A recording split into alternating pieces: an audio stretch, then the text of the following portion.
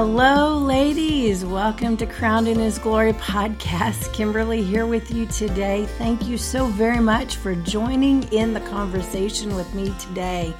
Just want to remind you, ladies, the whole purpose of this podcast is to encourage you, to strengthen you, and to remind you that you are a daughter of the Most High, that you are crowned in His glory, and He has made you, He has created you full of purpose. He wants you to know your value, and He wants you to walk in your identity in Christ, because He is the one who has redeemed you, set you free, restored you back to your very Creator.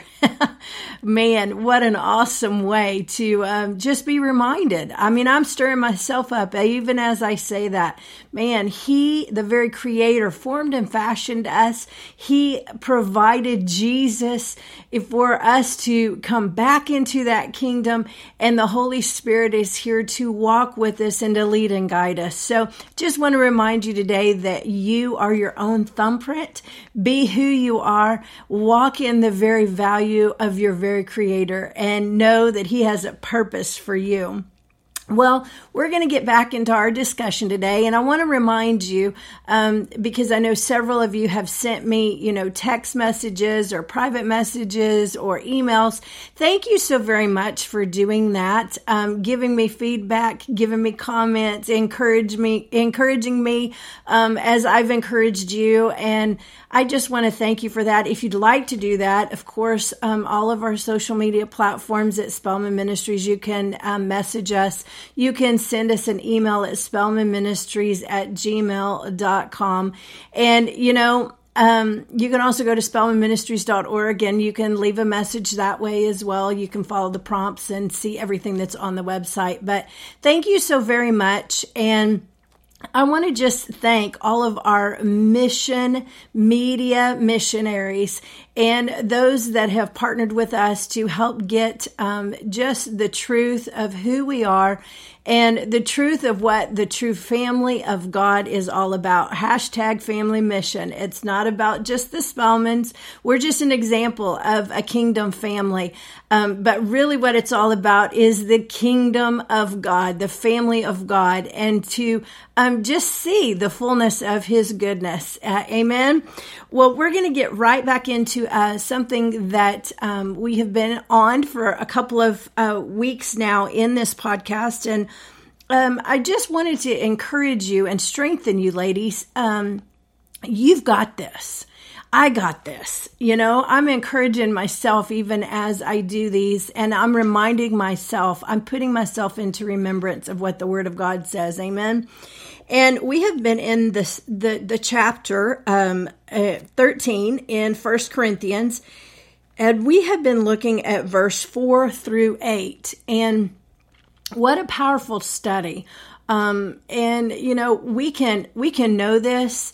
We can think we know it. We can even teach it for long periods of time, but we have to continually feed upon this, because if we don't, we become slack in things. We become maybe a little bit less loving, or we don't see it quite as we should. And so I just want to remind you, no matter where you're at, maybe you're just learning what is the love of God? What is agape love? What you've been talking about, your family's been talking about, the agape advantage all year long. That was what the Lord gave us at the beginning of the year for this year for us, that we were to walk in full advantage, but that advantage had to be based upon agape advantage. And so we've looked at many facets of that in our teachings and podcast along the way. But looking back at this is the very agape love of God. That is the very foundation of who Christ is and what He did and who we are in Him and what we can carry and how we can walk.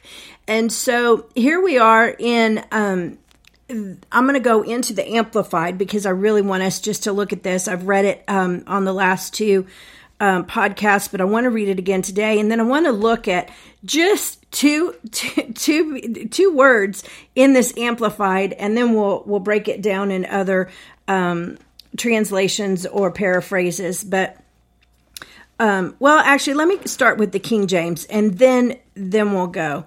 Charity suffers long and is kind. Charity envieth not. Charity is not puffed up, does not behave itself unseemingly, seeketh not her own, is not easily provoked, thinks no evil, rejoices not in iniquity, but rejoices in the truth, bears all things, believes all things, hopes all things, endures all things. Charity never fails.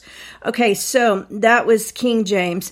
Here we go with the Amplified Classic.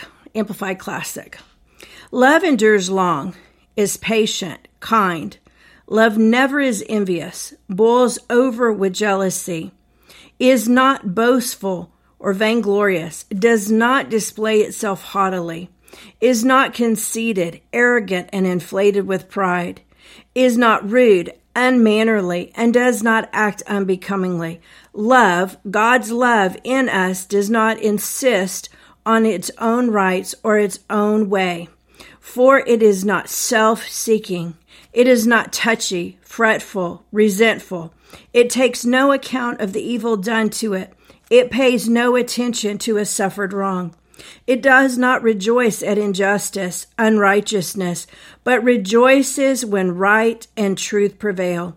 Love bears up under anything and everything that comes, is ever ready to believe the best of every person.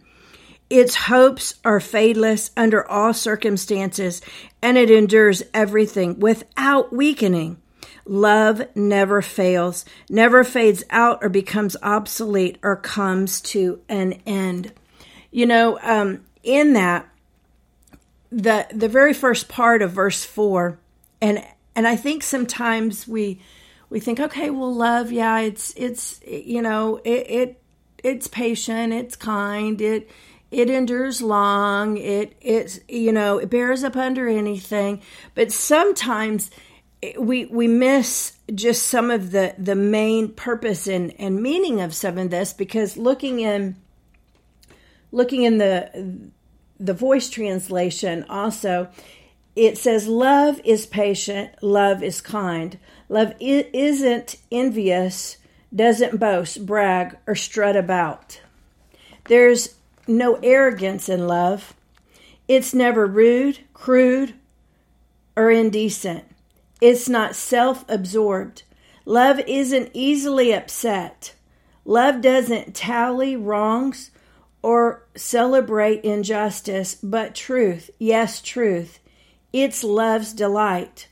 Love puts up with anything and everything that comes along. It trusts, hopes, and endures no matter what. Love will never become obsolete. Now, I think it's interesting because I want to just look at two things in two words, actually, and I want to just look at the definitions because I think it will help us. It will give us the ability to just kind of put some adjectives to love. And before I do that, I want to look.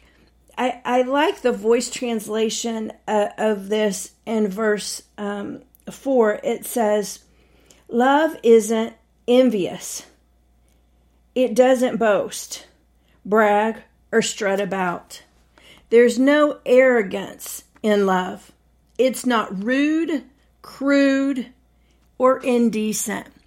Now, what does the world look like right now? If you go on any platform, if you walk into a lot of places and you hear people talk, if you just observe and you listen to them, a lot of times you're going to hear rude, crude, and indecent.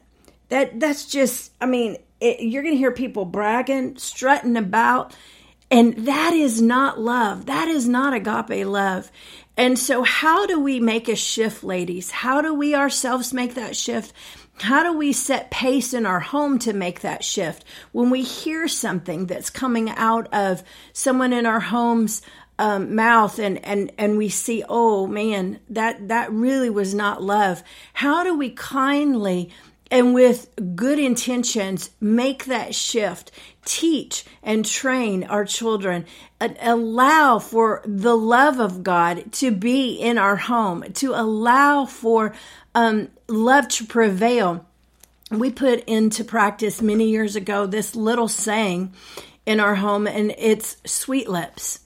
And that we put into our home because we all decided that we were all going to be in agreement with this. This was something we were going to help one another with. And, you know, not that the guys were being rude to Mark or to myself, because we actually made a decision that we were going to do our best. We were going to press towards the mark.